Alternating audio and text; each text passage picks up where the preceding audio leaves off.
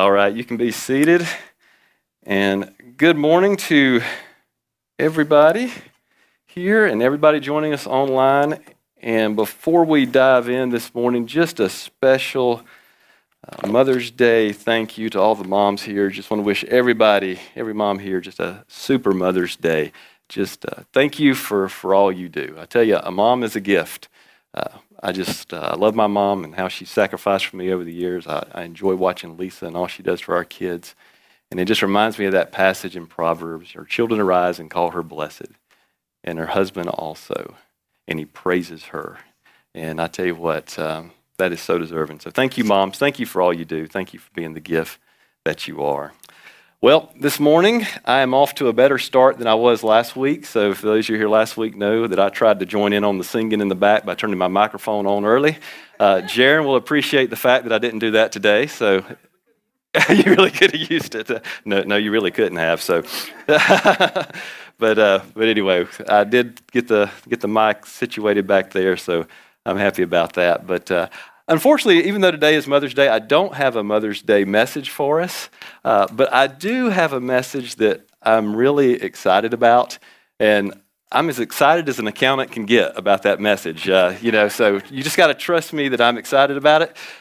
Woo! Is that good for an accountant? Maybe get a little excitement. That's about all we're going to get. But anyway, I'm excited about what we're going to do today, and I just hope and pray that God would just use this time for His glory. We're going to be looking at part 2 of our series, Turning and Trusting, and Phil will be back next week to continue our study on Through the Bible, and I know we'll be looking forward to seeing him when he returns. So thank you for giving me this opportunity to speak.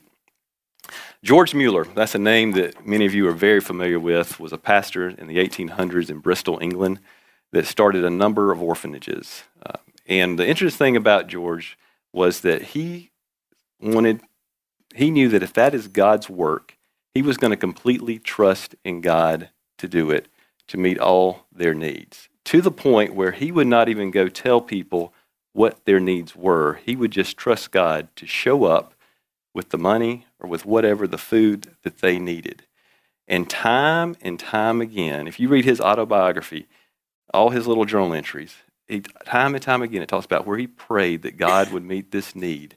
And then what we would say out of the blue, but we know God's sovereignty, it wasn't out of the blue. Someone would show up with money. Someone would show up with food.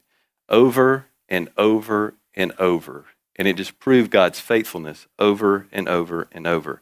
And in his autobiography, he has this, right in the middle, he has this quote, and it's a few lines. So I want to read it to you just to lead in this morning, because I think it's really, really good. He said, "Truly it is worth being poor and greatly tried in faith for the sake of having such precious daily proof of the loving interest which our kind Father takes in everything that concerns us. How could the Father do otherwise?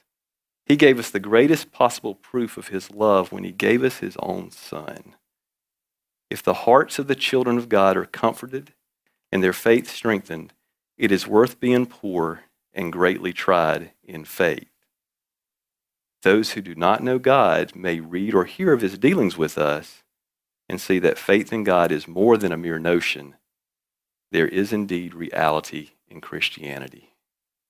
That is powerful, and that's from a man who trusted God and from experience could say that. He trusted God for everything. God kept providing for him time and time again. And he knew from experience that it was worth being greatly tried in the faith because it proved God's love and faithfulness, and ultimately it glorified God to the world, to the place where God had placed him. I want you just to hold that thought this morning. And let me just remind you from last week, we talked about turning to God. And we looked at a passage in Joel, and it said, with God there's always hope. We can always turn to Him with all our hearts because He is gracious, He's compassionate, He's slow to anger, and He's rich in love. And as He becomes our everything, as we ended last week, as He becomes our everything, we learn to trust Him more and more and more. And this week we're going to conclude by looking at a passage about trusting in God. And I'll just say off the get-go here, trusting can be hard. It can be difficult. Wes Cannon, he writes this blog post. He's in Adventures of Mission on a mission trip, and I read it this week. And I thought something he said in there just lined up beautifully here. He said, I think real trust is slightly terrifying. And, you think about it, I think he's right. Sometimes when God calls us to things, it can be slightly terrifying as well. And in this room, I know each of us, we're all on different journeys. God has placed us in certain situations. We're going through things we may not understand. We probably all could just attest to that. Whether trusting God for salvations, reconciliations, for healing, for deliverance, for decisions you have to make, or just strength to get through each and every day. We're all trusting God just for different things. And so I come to you this morning from a place of, I don't have this down. And I think anybody that gets up here and speaks, we don't have this down. This is God speaking just as much to me as he is to you. And I just want to put that out there. In fact, where I sit down and do my quiet time in the mornings, I have a little sign up there right in front of my desk, and it says trust. Because that is the thing that I struggle with so much, is trust. And that is my daily reminder to trust. So my prayer today as we look at this passage this morning is that no matter whatever path God has us on, whatever that is, that God will just encourage each of us as we trust in him. So go ahead and turn to Jeremiah 17. Interestingly enough, Jeremiah, if you follow some scholars and they talk about the book of Joel, when it was written, Joel and Jeremiah were actually contemporaries, or could have been. And Jeremiah actually contains more words than any other book of the Bible. I learned that this week. I thought that was interesting. And Jeremiah, he prophesies towards the end of the reign of the last 5 kings of Judah. So it was written sometime between 626 BC and 586 BC. And for those of you that are familiar with Jeremiah, it is just packed with wonderful, wonderful passages. There's just so many in here. It is just a rich, rich book.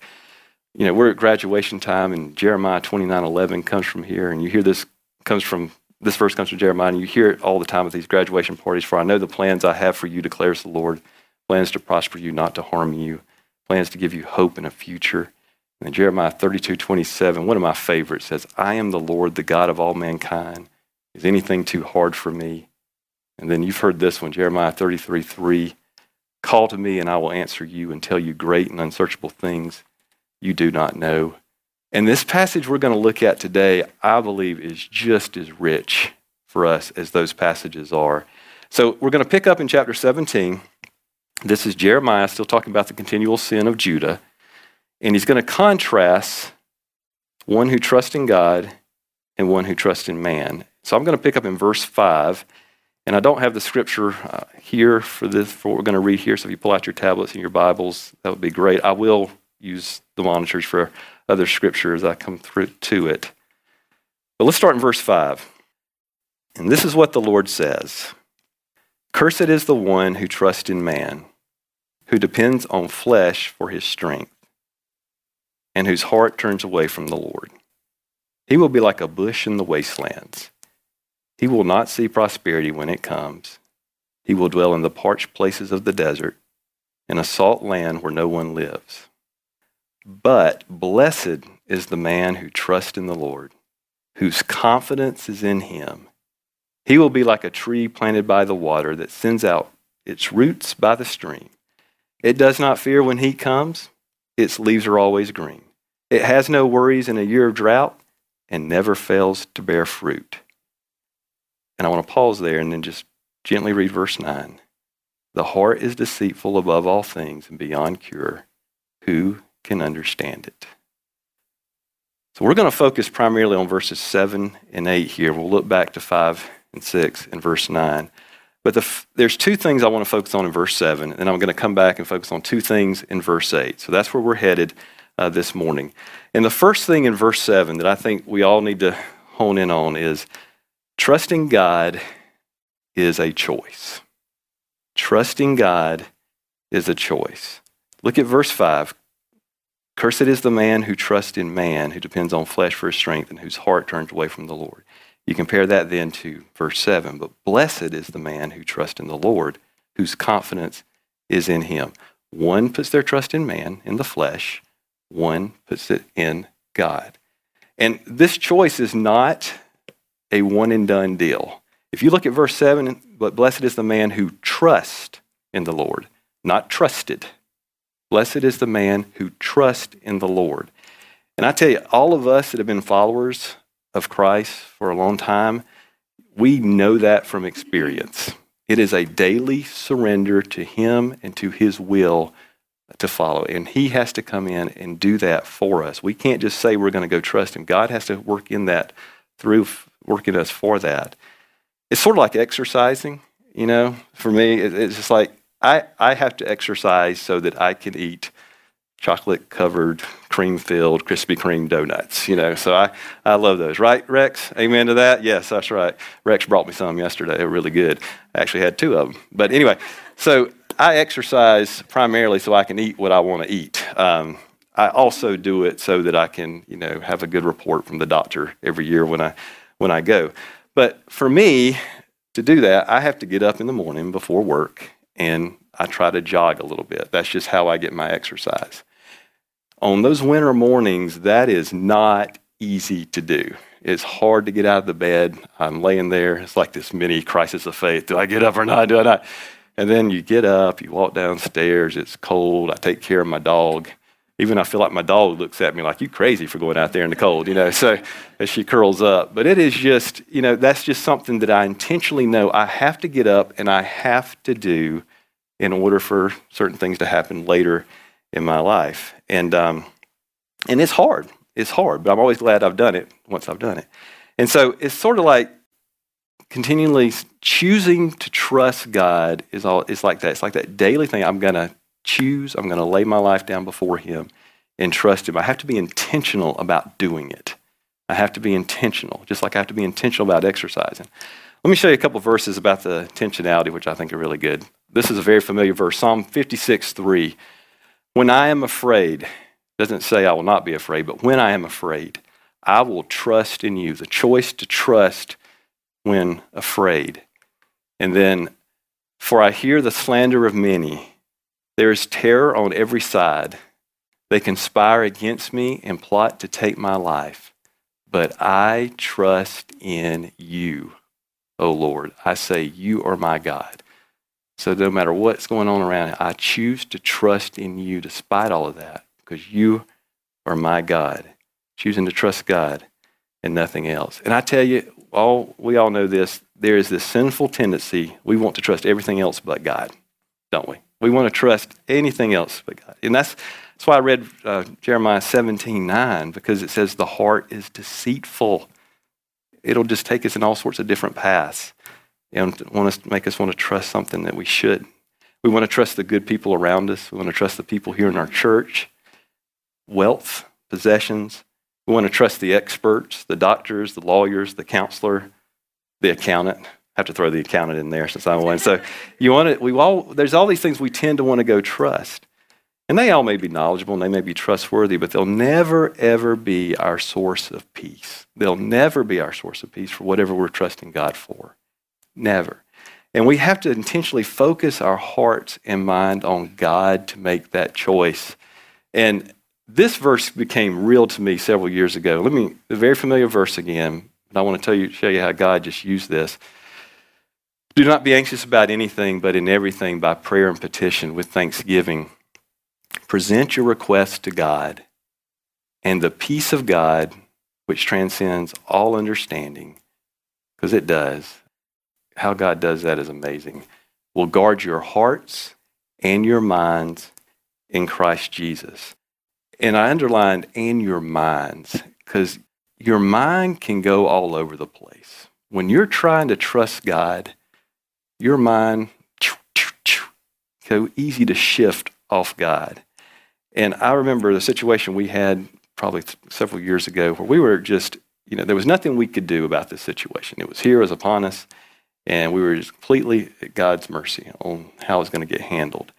And when I would sit down and I wasn't focused on Scripture, my mind would wander, and I'd start getting scared, and I'd get anxious, and uncertainty would just come in, and it would just mess with me. But then when I would go to God's Word and start reading His Word and Scripture, it focused it on Him, and just as He proves in His Word, there was peace, there was contentment, because I knew He had this. Didn't know how he was going to work it out, but some way, shape, or form, he had it. And it just gave me peace. And I know that is easier said than done, depending on what we're going through. But what helped me was it was Scripture. It was all the Scriptures that I had memorized over the years. It was all the little note cards that we put up around our home. It was all the sticky notes, the iPhone apps that can give you Scripture that just pops up in the morning, and how God uses that just to minister to us. But when we can intentionally focus our minds on Him, the promise in Isaiah, you will keep in perfect peace him whose mind is steadfast because he trusts in you. You will keep in perfect peace. And that is just so awesome. It's so awesome. And I tell you what, I know here with all of us, there's things as I'm talking, you may think, man, I've got this situation going on and I'm failing to trust God with.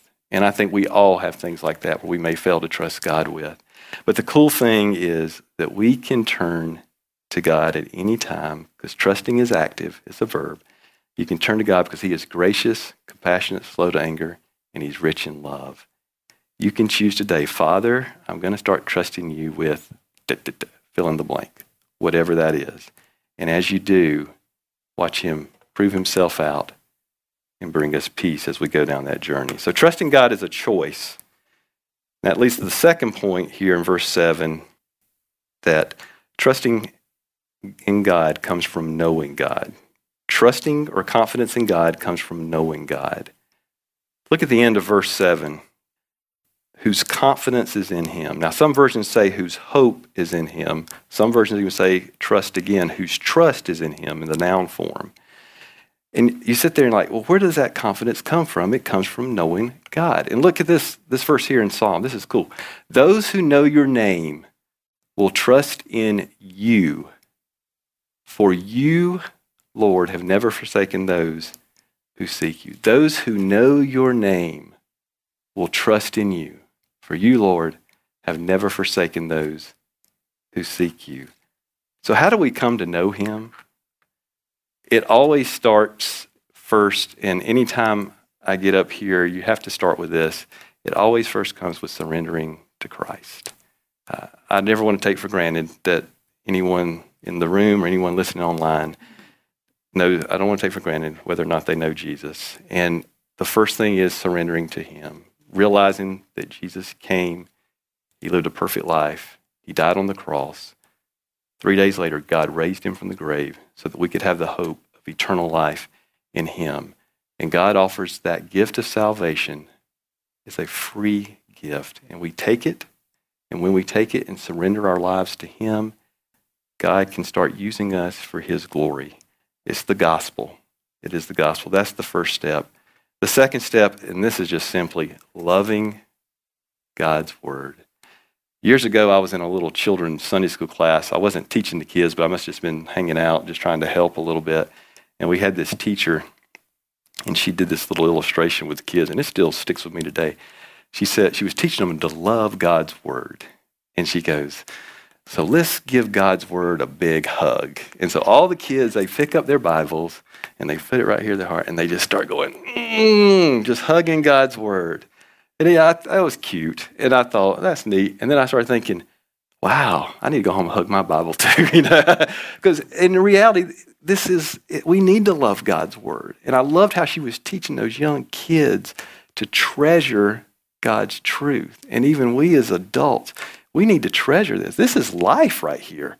This is our everything. This is how God reveals himself to us. And we need to love his word. So you start by surrendering, love his word, and then the fun is the obeying of the word. You have to obey what he says. Don't pick and choose it. You obey everything as he lays it out there. And as we come to obey him, we come to know him. As we obey him, we come to know him. When it says give and we experience his blessing. When it says forgive, we experience his peace. It says go make disciples. When we go, we see him move in someone else's life. And on and on and on and on. And the more we know him, the more we trust him. J.I. Packer in his book, Knowing God, I don't know if any of y'all have read that book. It is rich book. It's deep too. It took me, I hate to say, it took me a couple of years to get through it because it's not one of those things you just pick up after dinner at night and start reading. You have to really think and contemplate on it and just, God, what are you telling me through this individual? But in here, in his book in chapter 2, he talks about there's evidences of knowing God, and he's looking at the book of Daniel. But he basically said 4 characteristics of those who know God. Those who know God have great energy for God, have great thoughts of God, great boldness for God, and then great contentment in God. Great energy, great thoughts, great boldness, and great contentment in God. And Phil, several weeks ago, when he was talking about David, I think David was the perfect example of that. Look at these verses. Look at this boldness in 1 Samuel 17. David asked the men standing near him, "What will be done for the man who kills the Philistine and removes this disgrace from Israel? Who is this uncircumcised Philistine that he should defy the armies of the living God?" What boldness he already has there as a young man. And then in 1 Samuel 17:37, "The Lord who delivered me from the paw of the lion and the paw of the bear will deliver me from the hand of the Philistine." Great thoughts of God.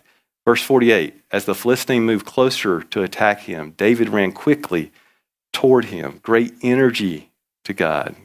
Great energy. David knew his God. He knew him, and it resulted in his actions. And that's why David could say, "Those who know your name will trust in you, for you, Lord, have never forsaken those who seek you." The more we come to know God, the more we trust him and gain confidence in him. Are you seeking daily to know God more? Do you love his word? Are you hugging his word? Are you digging in it? Do that. Watch him grow you as you come to trust him more and more. So those are the first 2 things I want to point out there in verse 7. So trusting God is a choice, and the more we know God, the more we trust him. Now, what I think is for the really good stuff, now with that background. When we trust God, then God is going to work in us, and he's going to work through us. When we trust God, he's going to work in us, and he's going to work through us. Let's look at verse 6 in Jeremiah 17. "He will be like a bush in the wastelands. He will not see prosperity when it comes. He will dwell in the parched places of the desert, in a salt land where no one lives." And then go over to verse 8. "He will be like a tree planted by the water that sends out its roots by the stream. It does not fear when heat comes. Its leaves are always green. It has no worries in a year of drought and never fails to bear fruit." I'm not the sharpest pencil in the box, but if you gave me the choice between verse 6 and verse 8, I'm going to go with verse 8. That is just a beautiful, beautiful portrayal there. One who trusts in the Lord is like a tree by the water. And this is similar to the verses in, I think, Psalm chapter 1. It talks about the tree and by the water. And those of you that like to go outdoors and hike and backpack and that kind of thing, one of the things you'll always notice is that the trails, for the most part, there are some exceptions to this, will keep you close to water. They keep you close to water because we as humans need water to survive. And if you're going to be on a trail that takes you away from water for a significant amount of time, all the guidebooks have all these warnings. You need to get water at this station before you go the next 10 miles without it. It's very, very important to us to have water. And we all know that. And when you get down near those streams or rivers, it is just, you know this, it's just all plush. It's all green. There's all these little critters running around because it's nice and shady and the sun's not beating down on it. There's just tremendous, tremendous growth. And that's what God is saying. We're like trees by the water. Look at this image. I pulled this up over the week. That's the Nile River in Egypt in that aerial view. And if there's not a picture that displays this as well as that, I'm not sure what it is. And you can just see how it's just green, wandering all the way through till it gets to the delta, and then it pops out. There's growth. That water supplies that growth. And that's what God is saying about us. Because we're connected to our source, which is the Lord, we can flourish. One who trusts in the Lord can flourish just like that. We're sturdy, we're growing, we're strong. And because we have everything we need, God is everything we need. Just like that tree is sitting there growing, it has all the water, the nutrients, it has the shade. When God is our source, we have everything we need through him right there at our disposal. We have everything we need. Again, easier said than done, but we have everything we need right there. And there's no need to fear and there's no need to worry because we're connected to our source. Now, Kevin, is that just churchy talk? No, it's not churchy talk. That is truth. You go here to Psalm 84:11. Look at this. For the Lord God is a sun, providing the light. He's a shield, protection. The Lord bestows favor and honor. No good thing does he withhold. No good thing does he withhold from those whose walk is blameless. O Lord Almighty, blessed is the man who trusts in you. No good thing does he withhold. That is, when you sit there and meditate on that, that's huge. No good thing does he withhold from us. We have the hope of eternal life. We have direction for this life in him. The promise that he's going to meet our needs. In him we have freedom from guilt. We get strength to persevere, boldness to stand, and ultimately peace with him. And no matter what path God has us on or will take us on, we have everything we need right there in him. Everything. That's what Scripture tells us. And know that the path, it may not be easy, but he is truly all we need. And don't let the heart deceive you with that. The heart is deceitful. Do not let the heart deceive you with that truth. Not only does God work in us, but he also works through us in the heat and the drought. So not only does he work in us, and this is the last point, but he works through us in the heat and the drought. If you look there halfway down in verse 8, the tree, us, it does not fear when heat comes. Its leaves are always green. It does not fear when it comes. It doesn't say if. It says it does not fear when heat comes. Heat comes in all sorts of forms for us. It's all around us. And depending on where we are in life, different forms of heat.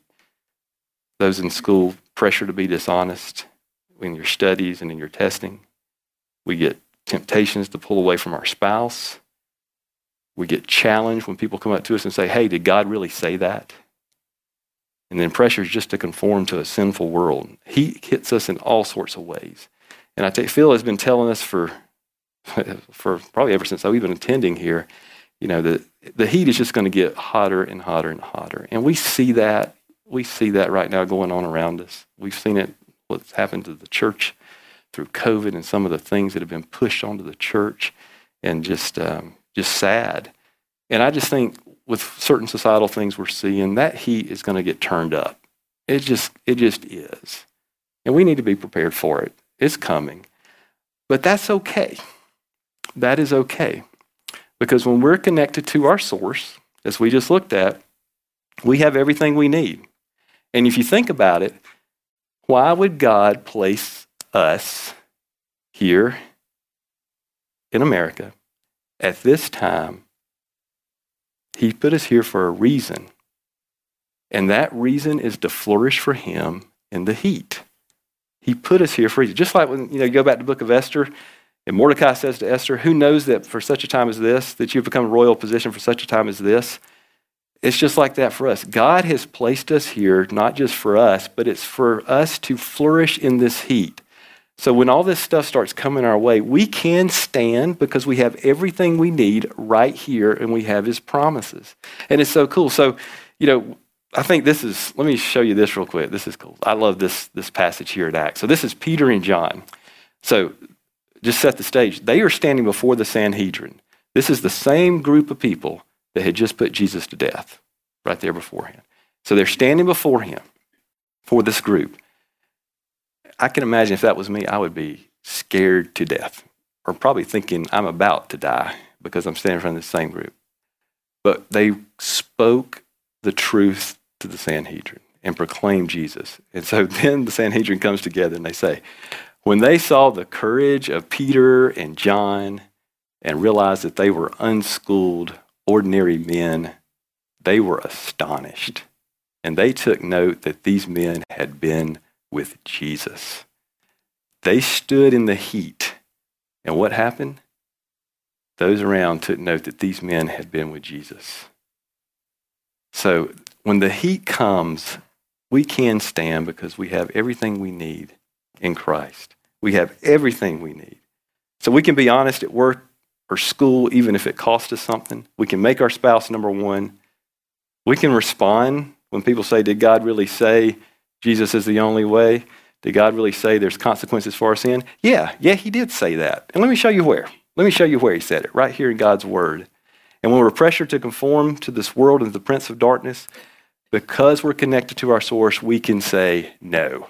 We can say no. And who better than us, as the heat comes, to embrace this time in history and stand firm and let God flourish through us in the heat? God has placed us all here for such a time as this. He really, really has. So not only does God work through us in the heat, but he also works through us in the drought. And in my mind, the heat comes in the day, and then at night, sometimes the heat goes away. It's cooler, so that seems to be more temporal. But the drought, that is anything but temporary. That's extended, and that is hard. And if you were to go flip back to Jeremiah 14, you'll see him talk about the results of a drought there in Judah. And droughts in our lives, they can come in just so many forms. So many forms. Illness, death of a loved one, a wayward child, pressures from a loss of a job, severed friendships, marital struggles, financial struggles, fill in the blank. I mean, and these are hard deals, day after day, week after week, month after month. There's nothing easy about it. And you always have to go back to the mind thing that we talked about earlier. He withholds no good thing. That still holds true even through the drought. He withholds no good thing. I quoted John Piper last week, and I want to quote one other thing from him this week. He wrote a little tiny book. It's one of those, wasn't like Knowing God. This was one I could actually finish in a day. And it was called Don't Waste Your Cancer. And he wrote this on the eve of cancer surgery that he was about to have. And his point was around cancer, but you can take it to anything you're going through. And he said, he gave about 11 or 12 points, but two of them that I want to point out that just resonated with me was, he said, we waste our cancer, or waste whatever you're going through. We waste our cancer if we do not believe it is designed for us by God. We waste our cancer if we do not believe it's designed for us by God. And then he said, we waste our cancer if we believe it is a curse and not a gift. And he gives verses to support those two things, and I don't have time to get into it, but his main point was, you have to view whatever God's putting you through, however hard it is, you have to view it that way, as a gift, as him allowing it. So that when you do that, he gets the glory.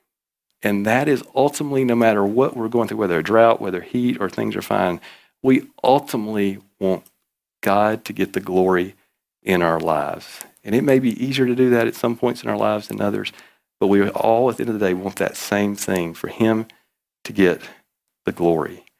And viewing our drought as a gift, whatever that is, I mean, that's so hard. But if you're connected to God and trusting in him, and you believe he works all things together for good, and that we lack no good thing, then if I really think about that, meditate on that, yeah, that's God's truth. I can view this as a gift. And there's testimonies in this room, I'm sure, people that have gone through struggles at some point in their life, and they look back on it now. You can look back on it now and say, it wasn't easy. It may have been caused by sin. It may have just been something that happened to you that you don't know why. But then you can look back on that and say, that was a gift. That was a gift to me, or it was a gift to those around me. I know there's people probably here that can say that. And you see, in these situations, God takes these periods of drought, and just like it says right here, and he bears fruit through us during those periods of drought. He bears fruit through us. He bears fruit to the lost. We were praying one time for a family. They had a baby, and the baby was really sick. And we would go to the hospital every night, I don't know, like at 8 or 9 o'clock at night, a whole group of us, and we would just pray. And over a period of time, we watched this family, because they're in the NICU, deal with the ups and downs of that struggle and the grandparents that were with them. And they became very close to us during this time. But I remember there was another family that was there as well who had a baby in the NICU, and they started coming to our time of prayer.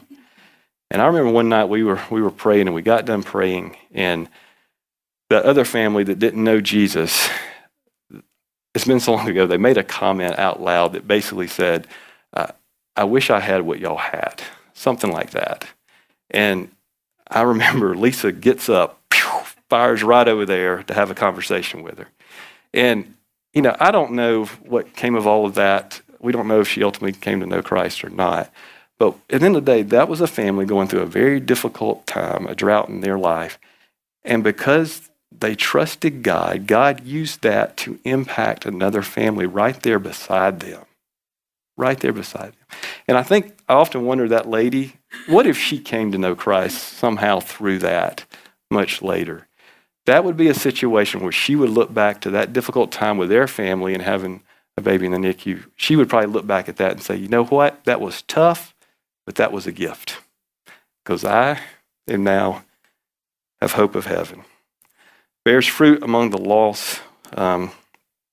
These periods of drought, God could work in us to bear fruit among the lost. And also, I don't want to lose this point. We often forget this. He can use it to bear fruit among us, the believers. He can do it among us. We watched this family go through this trial, and they ministered to Lisa and I as we saw them journey through this. We saw their faith. We saw their devotion to God, and it challenged us. And I had been a believer at that time for a number of years. And it motivated me watching them. And even today, when I still see the grandparents, I think back to that time and think how they handled that. And it still ministers to me today. And I share that just to say, we need to share our challenges and struggles with one another. We need to share those. And I know there is some discretion. Sometimes there are certain things you got to use discretion on, and I get that. But I think we tend to fall more where we don't share enough about the struggles and things that were going on in our lives. And when we do that, when we don't share that stuff, that's what Satan wants.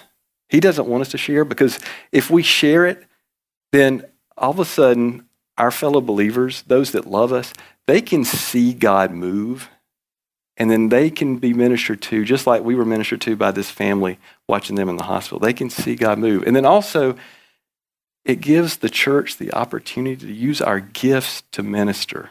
We all have such unique, wonderful gifts. And when someone is struggling, we all approach those situations differently with the gifts God has given us. And we need all those gifts from all of us to meet those needs that someone's going through when they're struggling. And when we don't share that struggle, we rob our church the opportunity to do that. We rob ourselves the opportunity to do that. The church is here to restore. The last thing we need to do is run from it during our droughts. God has put us here for a reason, and one of those reasons is to love on each other and to help us through those difficult times. In my opinion, nothing glorifies God more than walking with Him in a drought. Nothing glorifies God, because that's when the world expects us to cave. That's when they expect us to cave. When we don't, they take notice. They take notice. And if we can stay connected to God through the drought and allow Him to work in us and through us, then we can echo just what Habakkuk said in chapter 3, 17 through 18.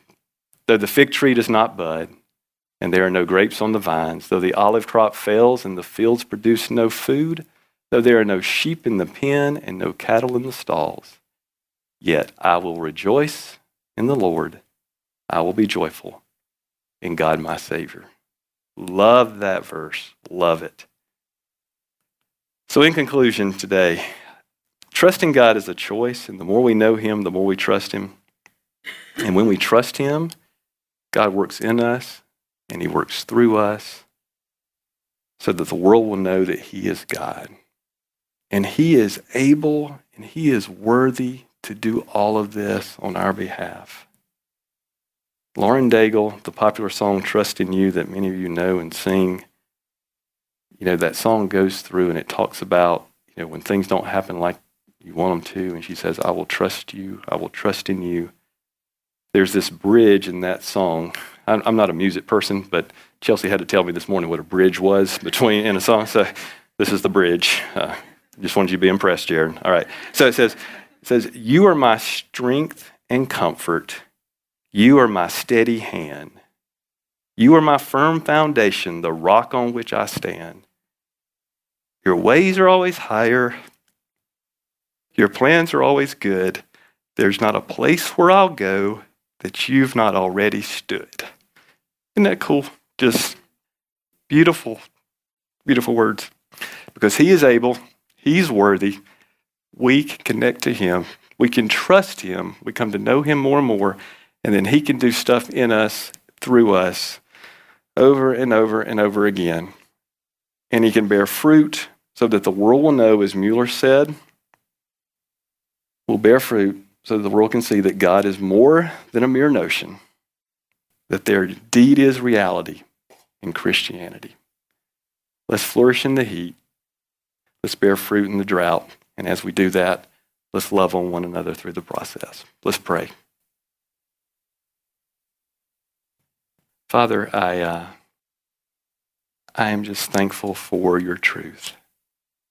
And just going through this morning, there's so many things here that are just so hard. And at times, I confess, I fall so short when it comes to trusting you. And I know I'm not the only one here that happens with. And Lord, I'm sorry. And I confess that. And I just want to claim your truth and just how you tell us to trust in you. And then you remind us that we lack no good thing in you. No good thing. And I just thank you for that promise. And Father, I just pray for everyone here and everyone who's listening online that no matter what we're going through, God, I just pray that you would just minister to their hearts through this. Lord, I just pray that you would comfort, you would convict, you would provide hope. Lord, ultimately we want to be with you in paradise, glorifying you forever. And the more we can do that now, the better. So whatever path you take us on, whatever journey we're on, may you just burn that in our hearts to just glorify you by trusting in you with whatever it is you've given us. I love you, Father. I just trust you to take these words and use them for your glory. And just thank you for how you taught us. In Jesus' name I pray. Amen. You've been listening to a broadcast from Life Point Church in Greenville, South Carolina. If this ministry has touched your life in some way, we would love to hear from you. Just visit our website at www.lifepointsc.org for more information. Or, if you prefer to reach us by letter, you can write to us at P.O. Box 27036, Greenville, South Carolina, 29616, USA. Until next time, may God bless you as you continue to follow Him.